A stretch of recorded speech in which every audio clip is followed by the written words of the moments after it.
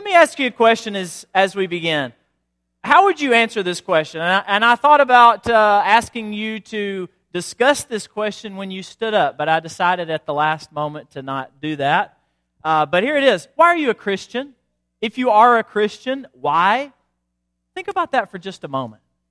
If you were to have to answer that question, somebody were to ask you that, either in a group or one-on-one, or if I had gone through with asking you to answer that question when you stood up and greeted one another, how would you have answered it? Why are you a Christian?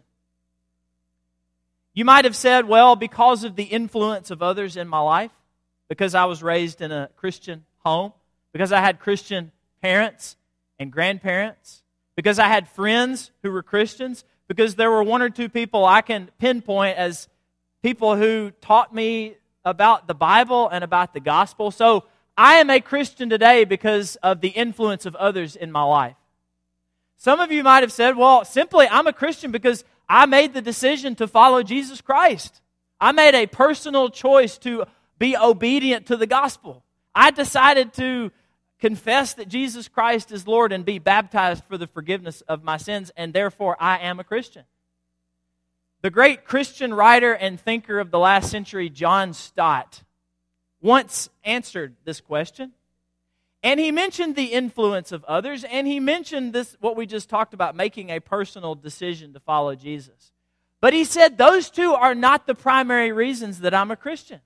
He says those are reasons, but the primary reason that I'm a Christian is because of the hound of heaven, Jesus Christ, who pursued me relentlessly even when I was running away from Him in order to go my own way. And he didn't mean anything disrespectful when he said the hound of heaven. He wasn't being irreverent to God. He was saying that God is of a nature, and Jesus Christ is of a nature where they are in pursuit of me. And I am a Christian today because of the influence of others and because I decided to follow Jesus Christ, but primarily, because Jesus Christ has pursued me. And even when I tried to run away from Him, He chased after me. One way that we could describe the Holy Scriptures, the Bible, is as a story of God's relentless pursuit of His rebellious human creation. Ever since we decided to go our own way in the garden, God has been after us. He has sought after us. He has pursued us. He has tried time and again to rekindle that lost relationship with His precious human creation. He's the hound of heaven. He has been in hot pursuit from those early days in the garden. Some translators believe that verse 6 of Psalm 23 should look a little different than it does in most of our Bibles. Many of us are very familiar with the 23rd Psalm, and we could quote it from front to back, including verse 6, which often reads like this: "Surely goodness and mercy shall follow me all the days of my life." But a lot of Hebrew scholars think that this English word follow is a little too mild for what the Hebrew was. That it should be translated more forcefully with words like hunt me, haunt me, chase me, where we get a translation that reads, "Surely the goodness and the mercy of the Lord shall pursue me," not just follow me, but chase after me all the days of my life. The Hebrew word is much stronger there than we give it credit for in most of our translations. Johnny Cash was one of the most well-known and successful musicians of the 20th century. He sold more than 90 million records worldwide. He was for a short time the host of a popular TV show. And throughout most of his life, he also battled a severe drug addiction. He did several stints in rehab, trying to kick the terrible habit. But despite his substance abuse and other poor life choices that he made, he never totally abandoned the Christian faith in which he was raised. He sensed that no matter how hard he tried, he could never quite turn loose from God's grasp. In fact, he said this once upon a time. He said, "I used drugs to escape in my younger years, but they devastated me physically and emotionally and spiritually. They put me in such a low state that I couldn't communicate with God. There's no lonelier place to be. I was separated from God, and I wasn't even trying to call on Him. I knew there was no line of communication. But listen to what he says. But He came back, and I came back. Now, I'm not here this morning to argue about whether Johnny Cash was a true believer.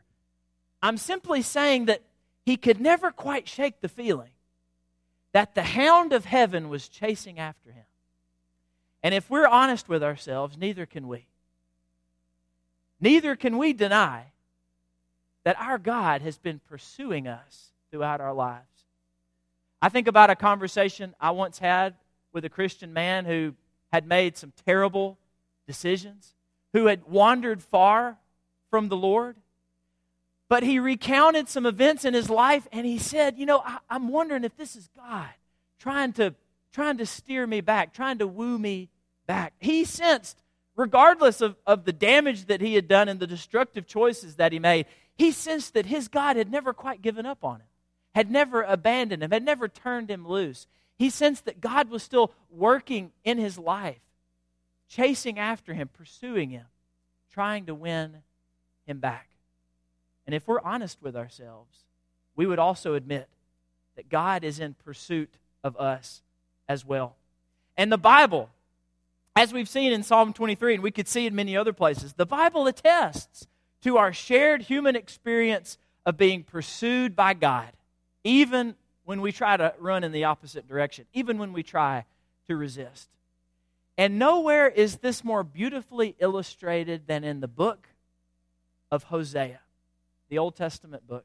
And if you have your Bible, why don't you just grab it, open it up to Hosea chapter 1. We'll be in chapter 1, then we'll look at chapter 3.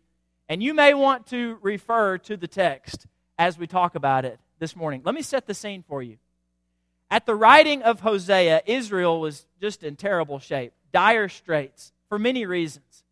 One, the Assyrian kingdom is knocking at their door, and in fact had already invaded several times.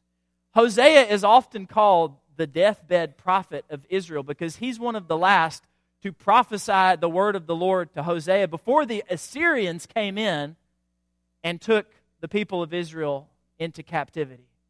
So, as Hosea is writing his message to the people of Israel, it is on the eve of destruction and exile at the hands of the Assyrian army.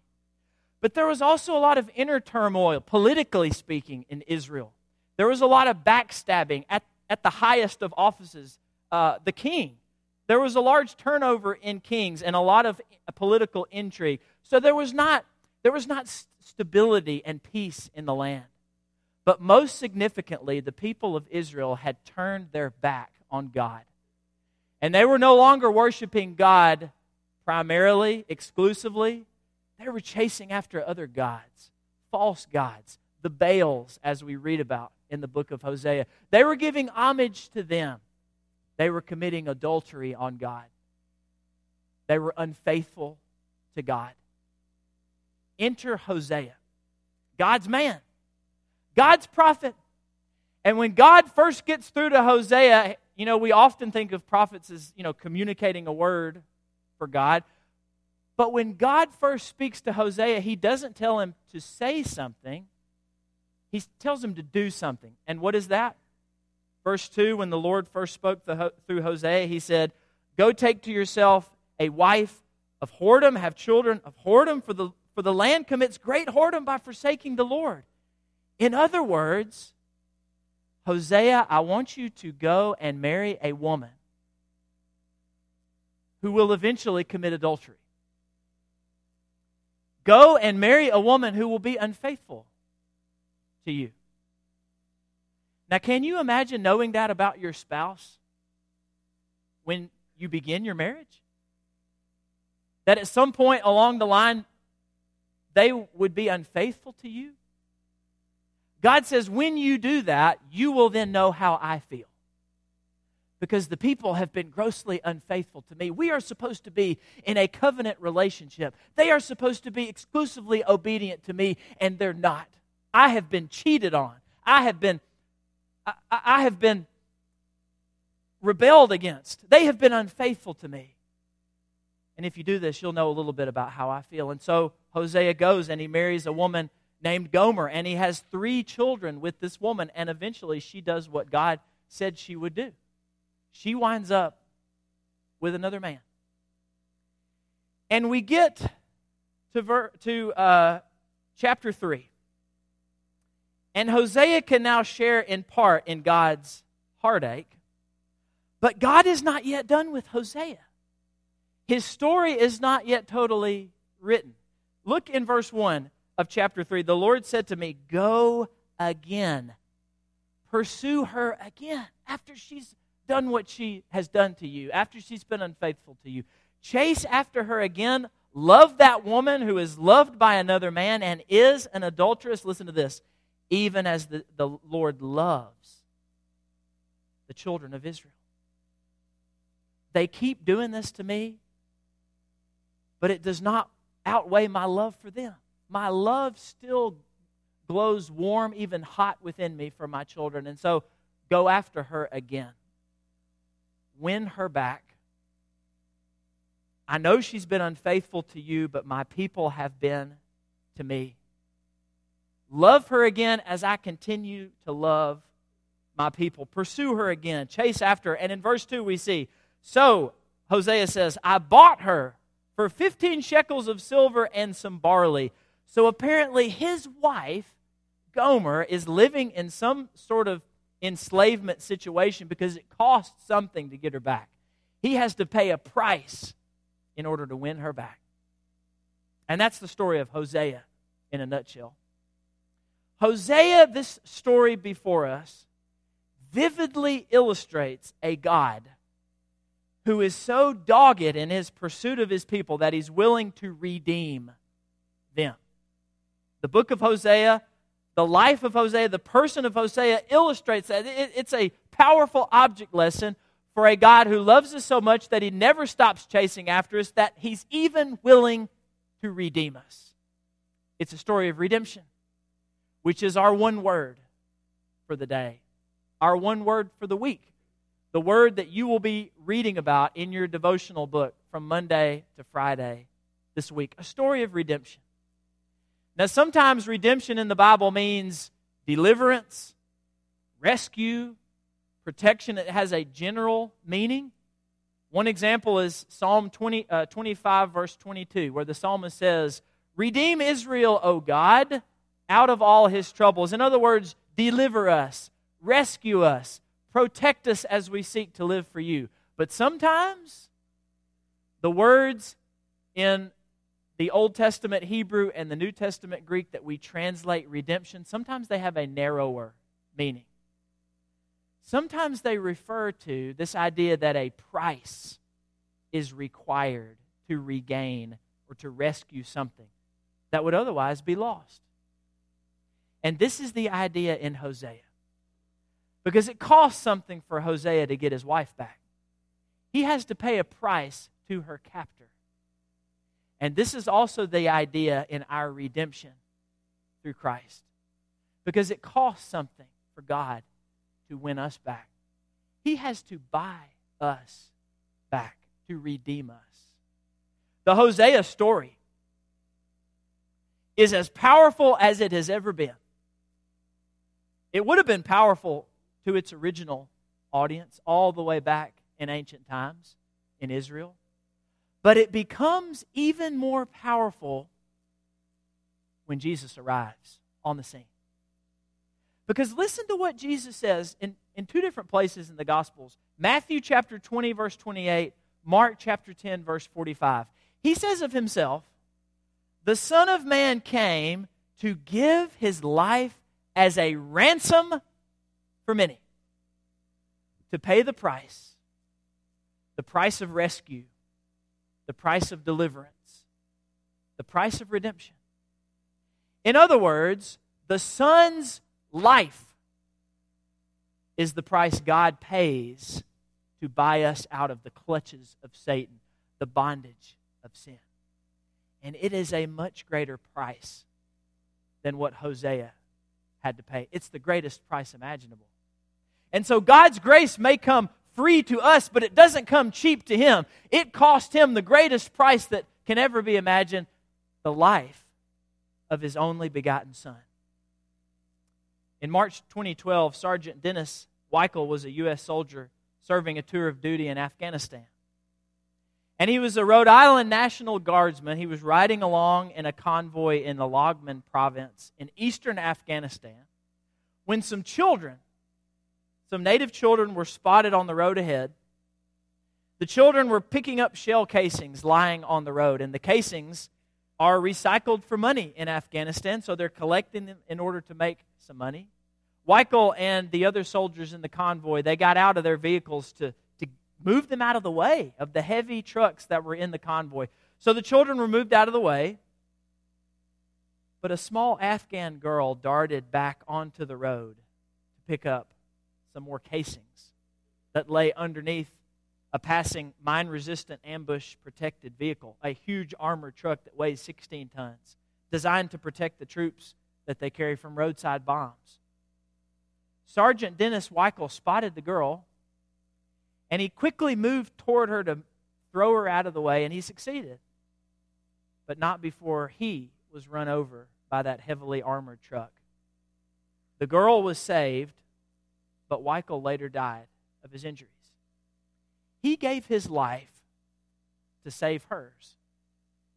And as great as Sergeant Weichel's sacrifice was, God's is infinitely greater. Weichel gave his life to save that one little girl, but Christ gave His life to pay the price for the sins of all humanity, to save us all from our iniquities. And it was a much greater price than just some silver and some barley that Hosea had to pay to his wife's captor to free her, to rescue her. You see, God's pursuit of us is so relentless. He was willing to pay the highest price imaginable to buy us back, to redeem us. Ephesians chapter 1, verse 7 says it all. In Him, in Christ, we have redemption through His blood, the forgiveness of our trespasses, according to the riches of His grace. We have redemption. We've been freed from the clutches of Satan, from the bondage of sin. Redemption through His blood. Because He was willing to pay the price for us. Because He was willing to bore the penalty for our sins. We can be redeemed. While we were still sinners, Christ did that. He died for us. And that's relentless. That's a portrait of a God who will stop at literally nothing in order to win us back, in order to buy us back. The one who gave His life, Jesus Christ, the one who bore it all for your redemption, He's chasing after you. I don't know if you sense it or not. Maybe some of you do, but even if you don't, He is the hound of heaven is in hot pursuit. He wants to share a relationship with you. He wants you to experience salvation. He's the shepherd who leaves the 99 to hunt for the one. He's the woman who turns the house upside down to just find that one coin. He's the father who waits patiently on the front porch to welcome his child home, who's sitting there praying every day that they'll return, that they'll repent. And when He sees you coming, He's going to leap off that porch and run to greet you halfway and give you a big hug to welcome you back. He's that Father. He stands at your door knocking. Knocking. Knocking. Time and again. And yet you sit there and you keep Him out. Why don't you open the door this morning for the Savior of the world and let Him come in? I think about what Jesus said to Paul when He appeared to him on the road to Damascus. He said, "Why do you continue to kick against the goads? Why do you continue to resist me? Why do you continue to run against the grain? I have sought you, I have pursued you, Answer the door. Respond to me. Experience life through me. I want you to hear the voice of Jesus saying to you today, accept my payment for your sins. Accept the price of my blood for your redemption. Jesus has already gone to the cross to redeem you from your sins, and He's waiting on you to simply acknowledge that and to accept that and to live in a way that shows you believe in that. And some of you sit this morning having not been obedient to the gospel, having not been baptized for the forgiveness of your sins. Don't wait another day, and here's why. He will not always be knocking. He is currently in pursuit, but that won't always be the case. There will come the judgment. And on that day, His knocking will cease. And so, you need to answer. You need to respond to His pursuit while there's still time. And as I stand here and as you sit here, there is still time. So take advantage of the time that you have as we stand and sing right now.